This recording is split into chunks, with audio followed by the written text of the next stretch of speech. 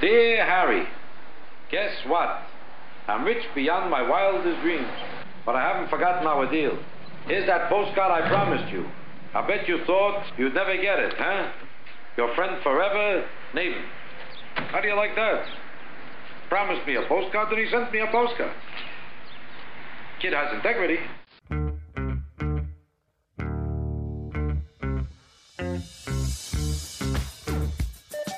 TGIF, it's Manson Mitchell with Gary Manson, Suzanne Mitchell.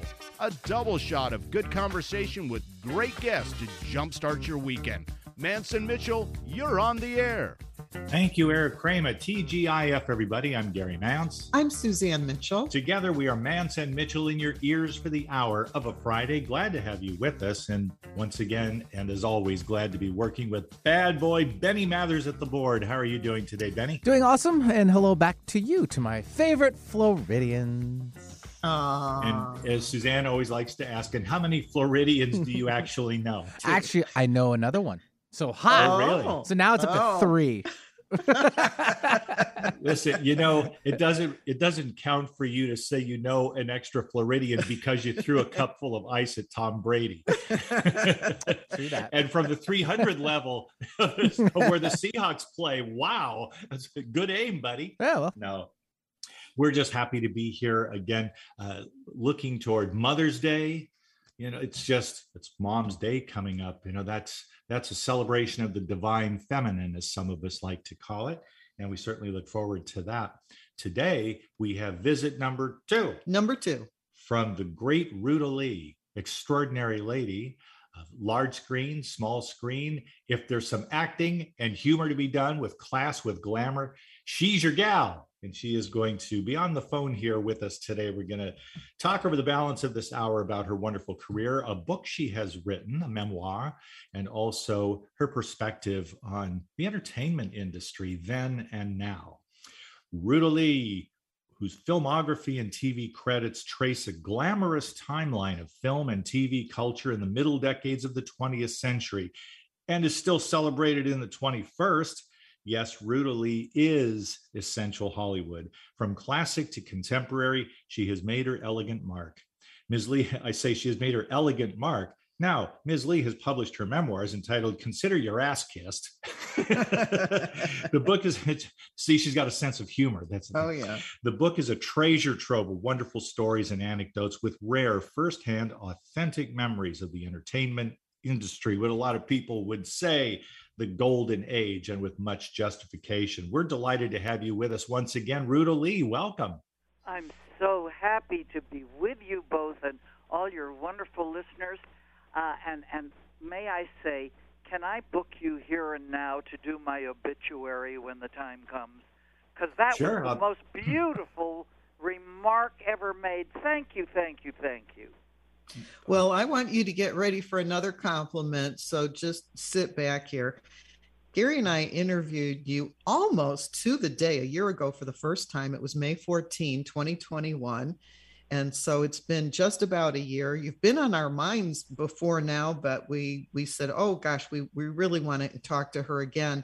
In our first interview, what Gary and I really got from it, Ruta Lee, is that you're very much of a trailblazer considering the career decisions that you made when you were doing live entertainment, movies, from movies to television, and then more specifically to game shows, and then moving into what you called a very lucrative time with the Home Shopping Network.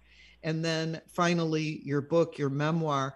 And Gary and I were commenting to each other this morning how you actually anticipated where things were going in your career in such a way that you got there first and other people followed you. Do you have that sense yourself about that's how it went? Suzanne, my darling friend, I'm not sure whether the decision is mine or whether it's God's, but there was obviously a guardian angel tapping me on the shoulder saying, take that step or do this, all of which worked out to be of great benefit to me, not only career-wise but financially, which of course helps sustain you so that you can eat and drink and be housed and clothed while you're attempting to run a life in show business, which is not the easiest business to pick. But I must say that we get more laughs in show business than you would get in selling insurance or cars. That's for sure.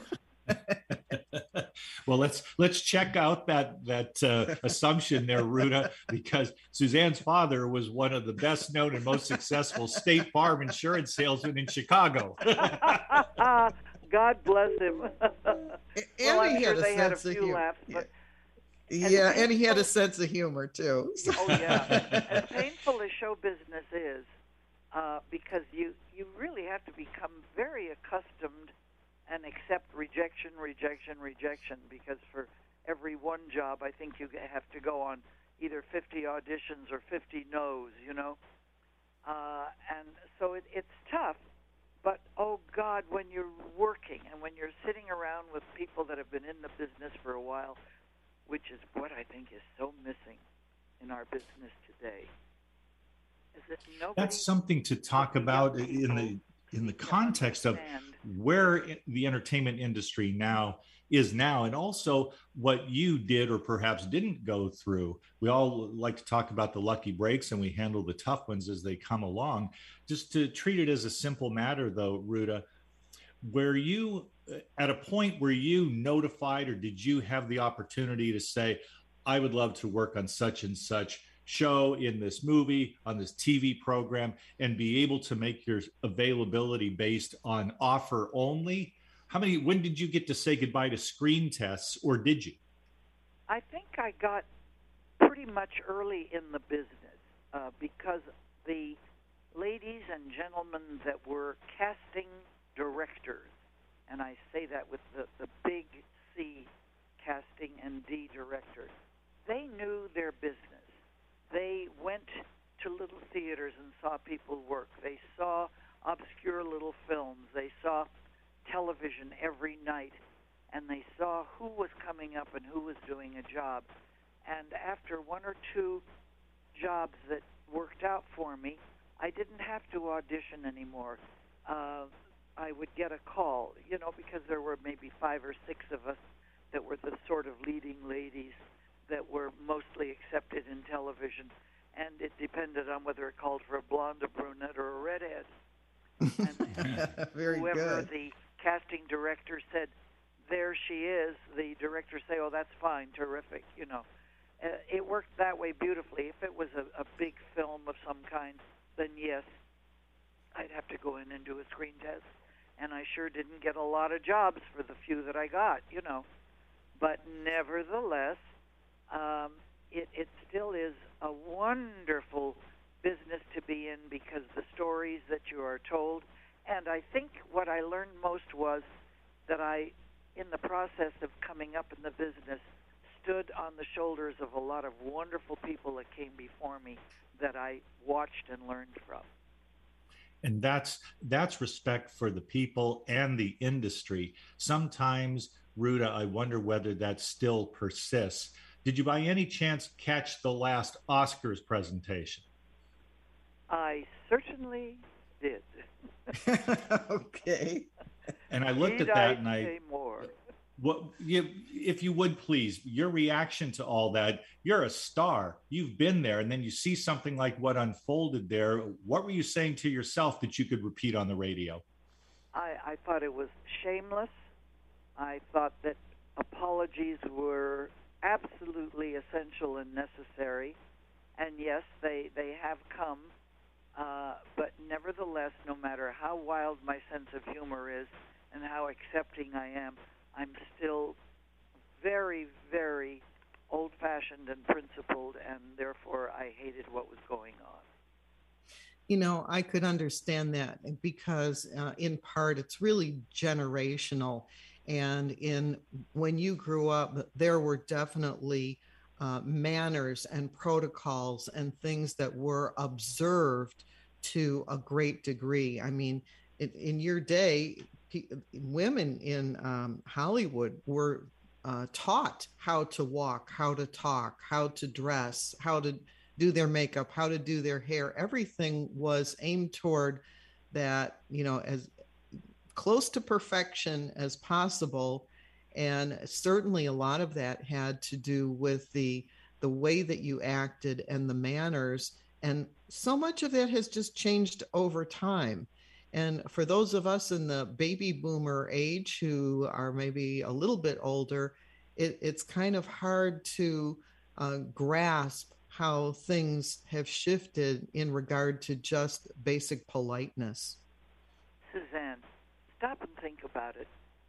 This generation and the one preceding, we have been too accepting of horrible language from kids in the street, from all kinds of misbehavior. We've been saying okay to all of this. And I don't know. I am wishing that somehow in schools, because it's obviously not being taught enough at home, I think our parents are depending too much on the schools to bring up their children. We're forgetting the Ten Commandments to live by, and it's an oversimplification, but I think that all of this politeness and generosity and everything else really all lives in the Ten Commandments. And then, of course, the thing that really ticks me off is that the kids are not learning the Pledge of Allegiance to the flag in schools anymore. Why are we allowing this? What's the matter with us? What is the matter with all of us who are the baby boomers and later for allowing this to go on? Good question. Yeah. I don't know of a ready answer either. In terms of, we're going to need to ponder that. I just think that's one of those things that is a social issue, and it comes up in each generation of my lifetime, that's for sure. And I'm no spring chicken. I wanted to, you've been in so many wonderful things, Ruta Lee, my goodness, and favorably reviewed. It's one thing to be in them, but then to be loved and to be remembered for the performances you turned in. I've got one for you. Let me toss this one your way, Ruta. You were in a 1963 episode of the eternally popular series, The Twilight Zone. The episode was called A Short Drink from a Certain Fountain. And I thought, wow, you were remembered for that guest appearance. You were in this very memorable episode. Plus, you got to work on a Rod Serling gig. Was he around on the set to talk to or have lunch with, by the way? Oh, yes, he was. And he was a good friend. I don't mean joined at the hip good friend, but a nice friend that I had. And I would occasionally, if I was in New York and he was, we would get together, and go have dinner or something, which was most enjoyable except for one fact, and that is that he was a smoker. And when I say smoker, I don't mean a cigarette once in a while. I mean one did not go out that he lit another one. And it would drive me up the wall to sit at dinner with him and have to put up with all the smoke. But he was a darling man and handsome and cute. And, I would have loved to have a romance with him, but I couldn't stand the smoke. But yes, he did come on the set. And thank you, Gary, for remembering that, because that was one of my favorite episodes. Not just episodes of Twilight Zone, but episodes in my life. One of the nicest things to ever happen to me on a set was during that shoot, which was at MGM Studios. We shot it there. There are the guys in the catwalks up above that deal with the lights and all of that stuff down on the set. And they lean over the rails and they watch all the action going on all the time. And after I finished a certain scene, there was applause from way up in the catwalks. And I looked up and there were like 20 guys leaning over the rail. And they said, "Hey, Ruta, good stuff. We love you. You remind us of our favorite, Carole Lombard." And I thought, wow, those are old poops up there, that they're remembering Carole Lombard and comparing me. And I thought, what a lovely compliment. And to this day, it makes me smile when I think about it. Oh, that's great. That's great. Well, it should. Going from, there's when we talk about the silver screen, the big screen, the small screen, looking back over your career, Ruta, you made the most of the abundant blessings you were given. You made the most of your talent. And it seems to me, when I look back, that you didn't mind, maybe I'm putting it the wrong way there, but TV didn't turn you off, nor did it seem to scare you off. It seemed that for you, it was yet another series of opportunities, and you claimed those, whereas some people in your industry and with your track record and with your panache might have turned their noses up and could have said, well, I'm not going to work on the small screen. Well, you're so right, because an awful lot of the big movie stars, in quotes, were doing exactly that. No, it's too demeaning. Well, thank God for that, because I worked constantly then. Then when the stars were the big jobs at Metro or Paramount or whatever, those films were waning, stepped into television series and whatnot in television, was the time when I said, I think I'll move over now and do some of those jobs that I don't want to take out on stage. And I went around the country performing in theaters large and small, And then, of course, doing something on Home Shopping Network, which I claim to be the most lucrative time in my career, were the times that I spent, with visiting with people across the nation on Home Shopping Network, which was wonderful. But I loved what a lot of stars didn't want to do, which were the game shows and the talk shows, because they introduced me, Ruta Lee, as myself, not the cute young lady that was the mother of 3 kids, or the hooker with the heart of gold and teeth to match. All the parts that I played were wonderful, but it was such fun to be invited into people's living rooms or bedrooms or kitchens as Ruta Lee. And so I'm so grateful to the talk shows for that opportunity. Were there one or two talk show hosts that you thought particularly did a good job interviewing you? Oh, yes. Well, of course, Johnny Carson was probably the best. I shouldn't say that. You know who was wonderful, absolutely wonderful, and knew how to turn a boo-boo into a laugh felony, and I adored that, and that was Art Linkletter. Oh, very good. Yeah. Absolutely marvelous with picking up on something and making it larger than it was, and it became a big laugh, I liked his sense of humor. He once was subbing for Johnny Carson when I visited on The Tonight Show. And it was shortly after I had finished the wonderful job of being the leading lady to Frank Sinatra, Dean Martin, Sammy Davis, Peter Lawford, the whole gang. And he sat with me, and after the usual pleasantries. In fact, I write about this in my book in more detail, but he said, Ruta, you have just worked with, one of the most interesting men in America, Frank Sinatra. What is it about him that women find so fascinating? And I said, well, Art, I can't put my finger on it just now. And the audience started to giggle. And he said, don't put your finger on it. Just tell us about it. And, of course, the audience was really screaming with laughter. And he said, I think we'd best go to a commercial, which was live in those days. And he said, Hugh Downs, what have you got to tell us about? And it was for the Hammond Organ Company. Oh, funny. Oh, funny. So you can understand there was a 10-minute laugh there from the audience that they never could calm down.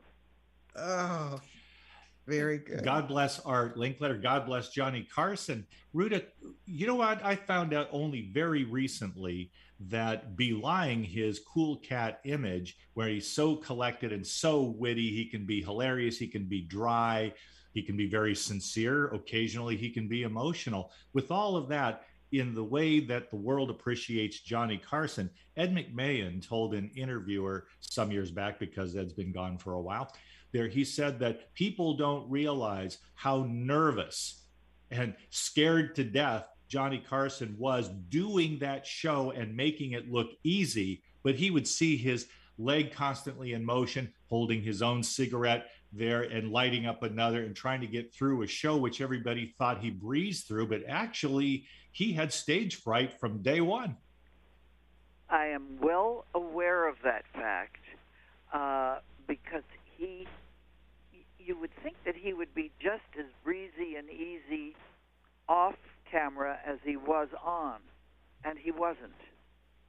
You had the feeling sometimes that he didn't like you as a guest, and yet I knew better than that, but he was somewhat reclusive and curt, But I know that, like, if I were identifying with that myself, that he would be very pleasant if I ran into him anywhere in a restaurant or whatever the case may be. But very very shy, which is surprising.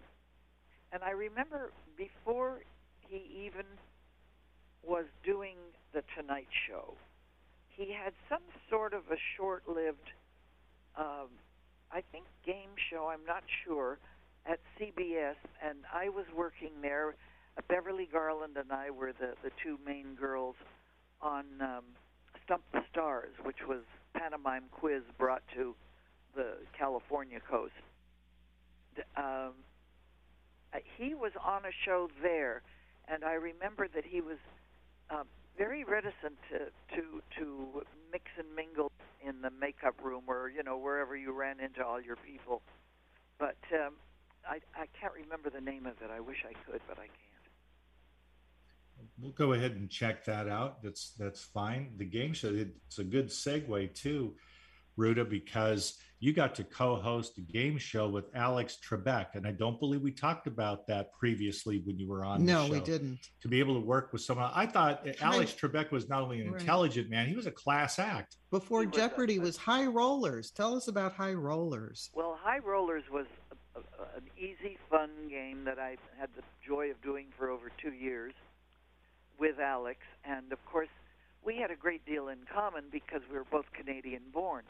I was from Quebec and he was from Ontario, and I met him for the first time, I believe, in the producer's office and said hello, and from the first hello we were best buddies and have remained that right till the day he died. In fact, I was with Alex probably 5 days before his passing. Really? The most interesting thing about our relationship was that we had a great one. And he, God bless him, did the foreword to my book. And one of the nice things that he said that was so true was that we remained best friends for 45 years. And he was married to a beautiful girl named Elaine. And that marriage didn't last but maybe 3-4 years, I guess, I'm sorry to say. And then when they divorced, he married beautiful Jean. And they all remained very good friends. Elaine and Alex remained very good friends.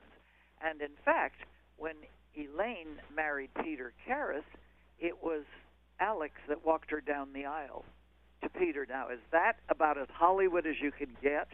Yes, that is. That's a great story. But what a great guy, and fun to work with. And, of course, he always lived less than half a mile away from me, which is very interesting. So we could literally borrow sugar or vodka from each other. Is the show to which you were referring, it was on ABC TV, I believe. NBC. Called Who Do You... I'm sorry? Oh, NBC? NBC. Okay, because he was on an ABC TV show, Who Do You Trust? Oh. That was one, but there was also, I'm looking at, there was a show called Earn Your Vacation. Oh, I don't remember that. Did I do that? No, this was back in 1954, and I'm looking for because he was there a game show host. He did this. Oh, you're talking about Johnny Carson. Yeah. Right. Yeah. Oh, sorry. I thought you were talking about Alex. No, we're mixing up our topics here. Gary's looking to see about the Johnny Carson thing while we moved. We all had forgotten the name of the show, and I was trying to dig it up. Who am I talking to now? Yes, that's an amazing man, and also probably the person who defined what it is to do late night talk. A lot of people today would rather have more comedy and less political discussion, and that's fine. I can understand that motivation. I like a good laugh too. I mean, the whole thing got started in the Tonight Show era with Steve Allen when he came on. Jack Paar before him. And yes. And Jack Paar, who was absolutely. Jack Paar, let me ask you about him, because he's one of those unsung heroes in my mind. People don't talk about him a lot anymore. And I think that's too bad, because Jack Paar brought not only wit, but intellect. And on that show, I'm sure you agree, Ruta, he surrounded himself with intellectuals. I remember very little, because that was very early on for me. But I do remember that he was tantamount to the one of the Olympian gods when it came to motion pictures and television and everything, simply because he was so knowledgeable. You're right. Yeah. And I remember I guested on the show in, I guess, New York. It must have been New York. Yeah. And, of course, I was a twit that didn't know diddly squat, but nevertheless was aware that this was a very, very important man to our industry. And you're right, it's sad that he isn't mentioned as often as he should be when it comes to nighttime television. And boy, has that changed. I'm not happy with anything that's going on nighttime anymore. I don't watch. All right. Guess what? She knew her cues. I know, her blocks. she's good. She's right there. We come to good. the bottom of the hour. This is our one and only break as we talk with Hollywood star Ruta Lee. She is loved today and remembered for so much in her curriculum vitae. There are lots of stars around it, and deservedly so. Let's go ahead and take our break. Give us a couple of minutes, and when we come back, more with Ruta Lee, and we're going to hear more about her wonderful book, her memoir, Consider Your Ass Kissed. Now, there's a sense of humor. We are Mance & Mitchell. We'll be back after this short break. Hi, everybody. This is Anson Williams from Happy Days, and I'm so excited to tell you about American Road. It is the best car travel magazine in the world. They have the most fantastic adventures detailed in each magazine with all your itinerary. We could just jump in the car with your family and have the most fabulous adventures you've ever had in your life. Please, get a copy of American Road and start your own adventure. Staying connected with Gary Mance and Suzanne Mitchell is easy. Just go to manceandmitchell.com for the latest info on topics and guests. Friend Gary Mance and Suzanne Mitchell on their Facebook pages and like the Mance & Mitchell show page at facebook.com/Mance & Mitchell. If you're on Twitter, share a follow with Gary and Suzanne at Mance Mitchell. Join Gary and Suzanne Friday and Saturday mornings at 10 a.m. for an unusual show that covers everything from personal growth to the paranormal. Here's an amazing act. Here's a tremendous act. Here's a startling act. The amazing, the thrilling, the greatest, spectacular, incredible, exciting, wonderful, world famed, most unusual novelty act. The home of the A-team of Alternative Talk is manceandmitchell.com. Heard right here on Alternative Talk 1150 AM or streaming live from your computer anywhere. Terry Loving wants to help you with your online marketing challenges right now. She has several courses she is giving away to help you get your business working for you online. Yes, giving away. WordPress websites are her specialty, yet her technical skills go way beyond that. Check out her blog at terryloving.com or email her directly at terry@terryloving.com. That's terry@terryloving.com. On Friday, Mance & Mitchell welcome back actress Ruta Lee, who shares a timeline about the stars of the silver screen, both large and small, from the greatest generation. On Saturday, Bridget Dengel-Gaspard reveals how enlisting your many talented inner selves can help you accomplish your goals. Bringing you mastery and mystery since 2007. We are Mance & Mitchell, Friday and Saturday mornings at 10 on Alternative Talk, AM 1150. No other station delivers this much variety. Alternative Talk 1150. Welcome back to Manson Mitchell and our guest this hour, a very special guest, Ruta Lee. Second time we've talked to Ruta Lee about her career. She also has a memoir out. She has done everything from stage to movies to TV, every media you can imagine, and finally just sat down and wrote about it. It's called Consider Your Ass Kissed. And we talked about this a year ago, Ruta. So let me ask you, how have the book sales and book interest been going in the last year? Because I think we caught you when it was still fairly new a year ago. Well, I must say at the start it was one of the best sellers on the Amazon list, which was kind of wonderful. And it still maintains kind of a nice little spot. I've had some wonderful book signings in different places around the country. One of my favorite, of course, was at Fort Worth, Texas, the Metroplex there, which is Dallas, Arlington, Fort Worth, at my favorite theater in the country, which is Casa Mañana. And it was so exciting that in cold, awful weather in March in Texas, that the line went around the theater and around the block, and people stood like for an hour or more to get in. I am so flattered and dazzled by that my book title applies to anybody that has ever given a damn about me, and that is Consider Your Ass Kissed. I came up with the phrase years ago, and I used it on stage to thank wonderful people that had been very generous to the Thalians, my charity that I'd like to talk about. And said, when people have given me, whether it's $5 or $500 or $500,000, what else can I say but consider your ass kissed? And I mean it from the bottom of my heart. And I do to anybody that would ever think of picking up my book and buying it or stealing it or whatever they might do. I'm flattered, and thank you, and may God bless you. Well, you had a lot of book sales to get that many people lined up, and I'm sure that those lines were in many places, and it's wonderful. I'm glad that your book has been so well received.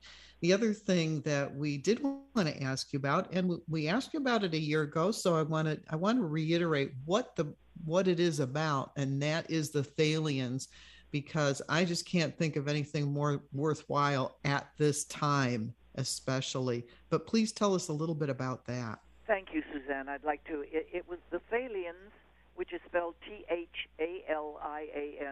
after Thalia, one of the Greek goddesses, a muse. She sort of headed up comedy, and she also took care of the stray lambs, which seemed very appropriate to a group of young actors.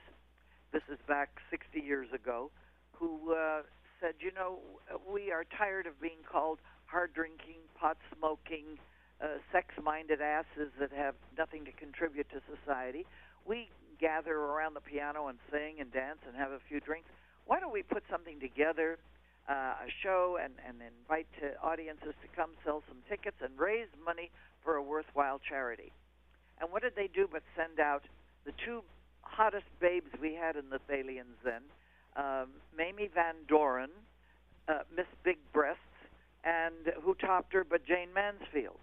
And we sent out both of these girls to find a good charity to give our money to. And they came back and said, well, all the major diseases have been taken.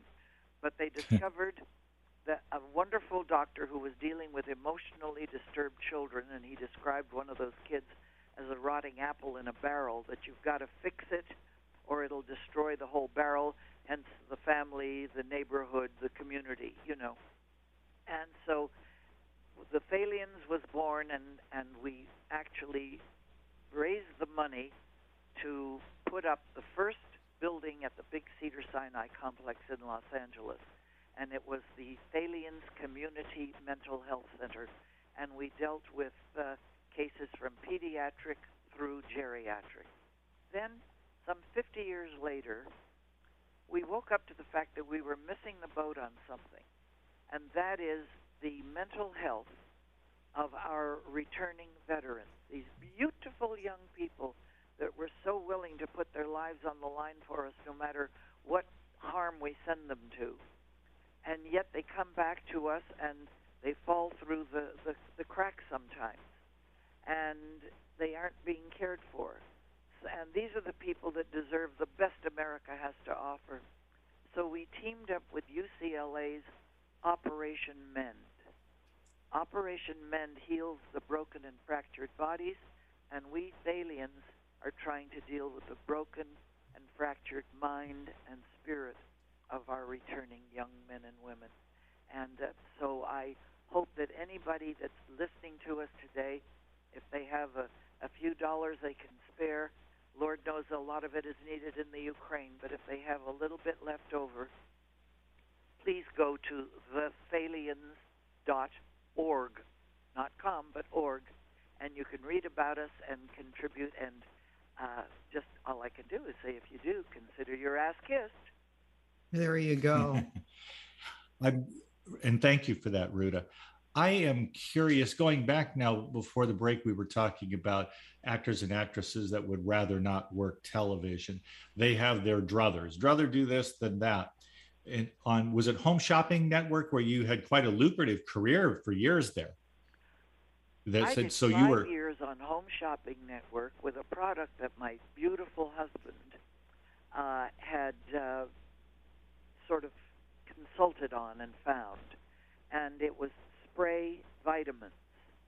And you know that's the best way, because I have heard, believe it or not, from the guys who clean the porta potties and the Johnnies, you know, for at events, that they find more than pennies or gold or watches or rings, they find unmelted vitamins. Isn't that interesting? And wow. So spray vitamin is a very good idea, because that way it's absorbed in your system in 30 seconds rather than waiting 3 or 4 hours to be absorbed in your gut. But it was so wonderful on Home Shopping Network, and they liked what I was doing, so they invited me to come back, and I did that for every 1 month a year, 1 week a month is what I'm trying to say. Right. And spent that time on the other coast from you, in Tampa and Clearwater.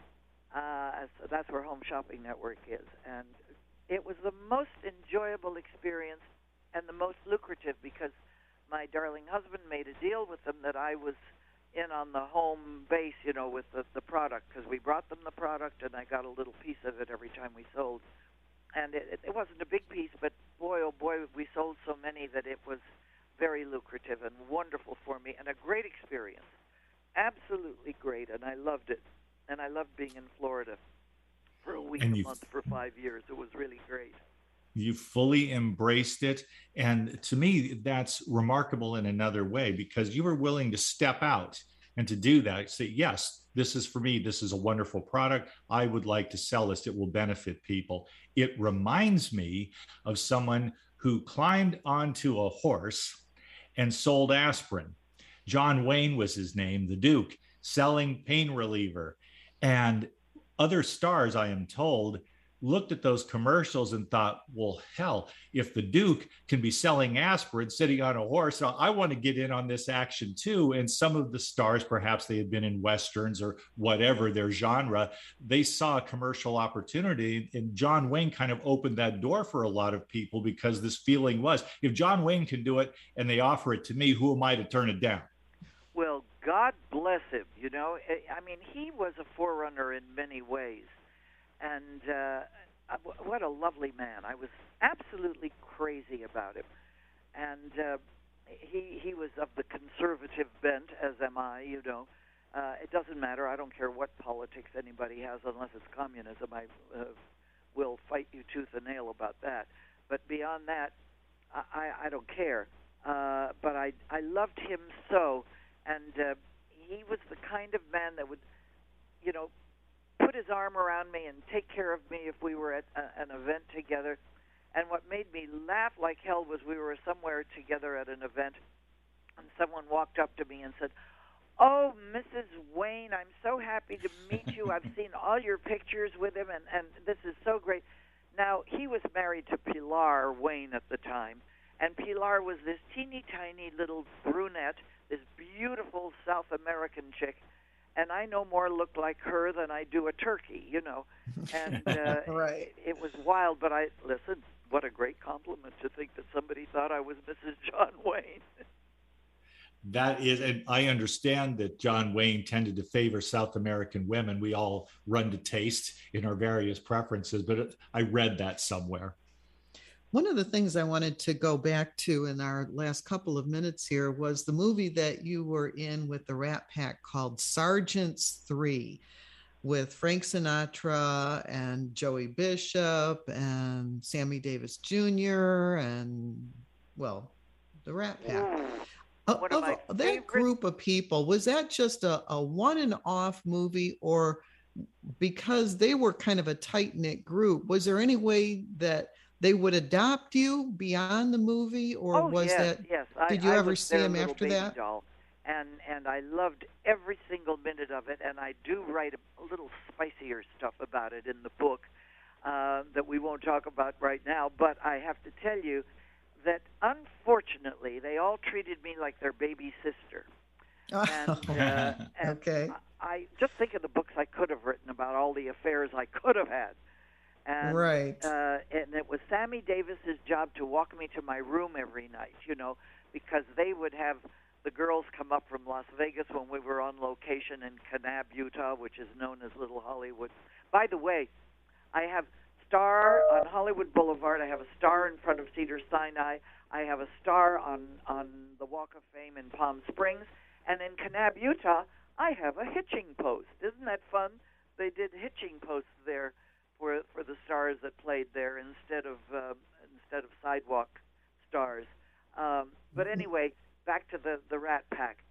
The most fun I've ever had in my life. We laughed that entire time of shooting. And Frank was responsible for many things in my life, and I'm forever grateful to all of those guys who never turned me down when I asked them to appear for the Thalians in our big fundraisers.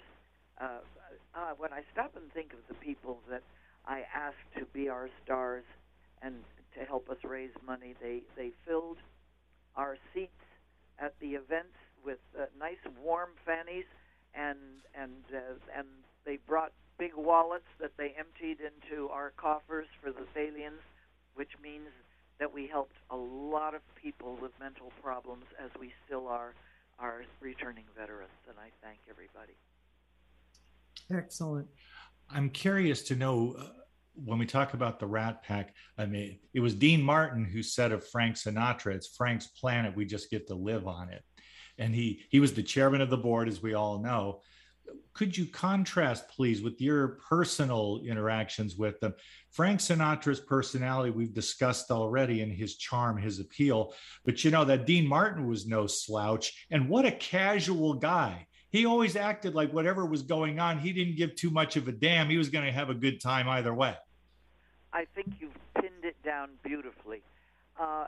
Dean Martin was also the diffuser of lightning quick to anger Frank Sinatra, which was just sensational. Frank would brook no stupidity, and he'd get really pissed about things, and Dean would just, you know, come up with some sort of a funny line or whatever, and it would just diffuse everything, and everybody would laugh, and it would be great. So he was wonderful at that, and he was a gentle, lovely man. I see his daughter in Palm Springs every once in a while. She's a wonderful entertainer in her own right, Gina, and I don't know if you've ever had her guest on the show, but you should. She's a great dame. We'd love to. We would love to do that, yes. Thank you so much for being with us today. This second visit was just wonderful. We've got so many good stories out of you. We also have 10 more minutes. No, we don't. Oh, okay. I'm reading the clock wrong. Can you believe this? Suzanne bringing out the hook. Oh my gosh. Okay. Well, thank you, Gary. Thank you. I'm reading the clock wrong. That's okay. okay. Well, now I can get to some of my other questions that I Good. had There you written go. down. I love the Your reminiscences, martinis though. Yes. I I mean, do too. all the people you could work with. Now, the Rat Pack. Okay, let's go to the other end of the spectrum. Did you have the opportunity to get to know Jimmy Stewart very well? Not very well, but I did on occasion travel on the campaign trails with Jimmy Stewart. And do you know that on several occasions on the major airlines that we were on, whether it was American or United or Delta or whoever, I can't remember now, he would go up and fly the plane. Oh, wow. Wow. Yeah, that's right. He was a World War II hero. Fabulous, fabulous man, and he was one of our honorees at the Thalians. That's the part of our organization that I just can't get over, how we had, of course, Jimmy came via Debbie Reynolds, my best friend. I didn't know Jimmy, and then I got to know him then and on the campaign trails and every once in a while. But he and his wife, Gloria, were just lovely people, and they lived across the street from Lucille Ball. Quite a neighborhood, that, I must say. I would say when I was a kid, I would have loved to know where that neighborhood was because I'd go trick-or-treating. Yeah, there you go. Yes. I wanted to ask you about early television with the couple Burns and Allen. You did the Burns and Allen show, if I read correctly. A couple of times. A couple of times, and I must say that was probably the hottest show on the air during those early 50s, or mid-50s. I watched it. Say. It was the mid-50s. Yeah. They were so important, and I got a job just beautifully. I was working in an itty-bitty little theater during high school when one of the producers at the little theater was also an associate producer on the Burns and Allen show, and he hired me to play Sandy, which happened to be the name of their daughter. And it was a sweet role for me, and I learned a lot just watching them and just watching their timing. When you stop and think of how laid back, I don't know if you remember, you're probably too young, George Burns and his cigar, his forever lit cigar, was just so casual about his. Yeah, he took some good pauses with that cigar. With that show, Ruta, I remember how hilarious the interactions were between George and Gracie. I remember this cigar eternally lit, as it were. And I remember every week he had to fire Harry Von Zell. Yes. And it was a sweet company to be allowed into. I felt very, very privileged. And, I write a little bit about this in the book, too. The other thing that was so nice was that they didn't treat me like some gawky little kid. They sort of included me in what was happening and sitting down and having a cup of coffee or whatever. And I was fortunate enough to be invited by the Burnses to their home on Maple Drive in Beverly Hills to great big cocktail bashes or parties that they would have. And, I thought I'd gone to heaven, when I was allowed in their lovely home and into their garden with the big pool and lots of gorgeous, sophisticated people around swapping stories about show business. And, wow, what an experience for a youngster like me to feel part of this grown-up, beautiful society. And I'm so grateful. And isn't it nice that I remember that and so fondly? And then Gracie, unfortunately, died not too much longer after that, but George sort of remained in my life. And he would come to the Thalian events when I was beginning to get very involved and had been, voted up into the board of directors and whatnot. And he'd come to our events and his unlit cigar, but nevertheless the cigar in hand all the time, and kind of would pat me on the ass as I went by and say, "Good girl, good job." Was that the first television show that you were on, Ruta? I think it was the one that got me my Screen Actors Guild card. The first show, if I recall correctly, was Superman. And then another one that I did was for Fireside Theater, that was an anthology kind of show that happened to be produced by a man of Lithuanian descent, and of course I'm of Lithuanian descent, whose name was Frank Wisvar. And I think that was the second show, but then after that, the one that got me my Screen Actors Guild card was this one. And wow, so I'm forever grateful to the Burns and Allens.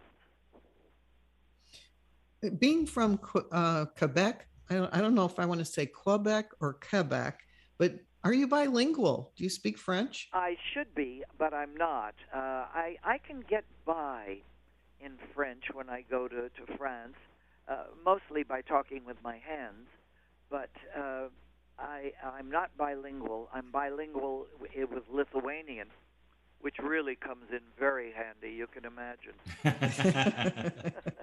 But right now I'm just begging everybody. My cousins are here from Lithuania. They arrived the day before yesterday. And the Lithuanians are quaking in their boots because those countries, Lithuania, Latvia, Estonia, are next in line by that SOB, Putin. Yep. He wants to take back anything that had ever been grabbed by Stalin, you know. Yeah. And, I wanted to, please finish your thought. Well, it's breaking my heart that all the leaders of all the free world are standing around wringing their hands about what's going on in the Ukraine, but nobody's doing anything about it. Everybody's so afraid of nuclear war. Well, I'm afraid that we're going to have nuclear war with Putin there no matter what.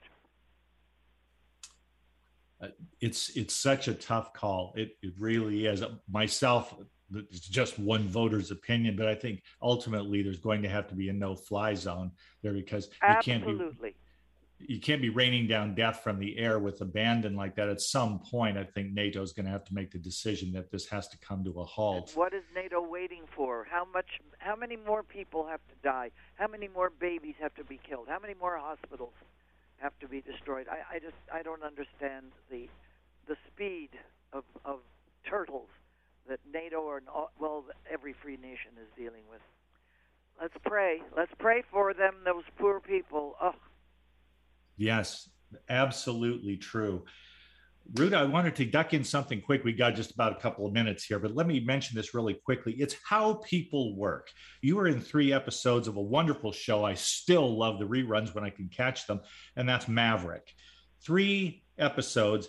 And here's what I read about how these guys did what they did. James Garner could deliver comedic lines with that wonderful charm of his, a charming man, if anything, an underrated great actor. I love James Garner. And it was said that James Garner knew how to deliver that line. He could be funny in front of the camera, on the set otherwise, not so funny. Maybe more reserved, maybe more opinionated. He admitted to having a temper, and he wasn't exactly a comedian when he wasn't in front of the camera. Jack Kelly, it is said, on the other hand, there you talk to him around the set, funny as hell, funny guy, but you get him in front of the camera, he couldn't deliver the lines with the intended comedy there. He just couldn't bring it across like James Garner. Did you see that kind of thing play out? Well, I saw that charm and comedy the whole time I worked with him, on the set or off the set. So I think maybe it was something he reserved maybe for the ladies more than he did for the grips on the set, But he was adorable. He was totally adorable. And I remember that Lois was pregnant at the time that I first met him. And I loved Jimmy because he had once been engaged to my best girlfriend at the time, who was Barbara Stewart, who played Miss Bunny on Gomer Pyle. And Lord knows she did lots of major television and movies, but everybody remembers her best as Miss Bunny.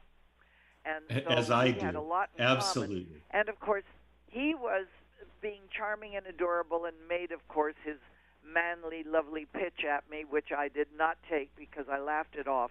That was the best way to handle anything. But I saw nothing but charm from him all the years that I knew him. And thought he was too adorable for words. And I tried to get him for the Thalians, but he was very reticent about that. So that's the only place that I remember him ever saying no to me, accepting my nose, but he finally gave me nose to the Thalians, and I never did get him. Do you know that it took me 20 years to get Clint Eastwood as our honoree for the Thalians? We have got to talk about that next time. I would love to hear that story. We've run out of time, Ruta Lee. You're a delight, and I'm going to remember that story about Clint Eastwood, and we're going to get into that and so much more. Please say you'll come back again. Is tomorrow too soon? I love that. And we love Ruta Lee. Thank you, ma'am. It was a real pleasure. You all. Thank you. And happy Mother's Day weekend, everyone.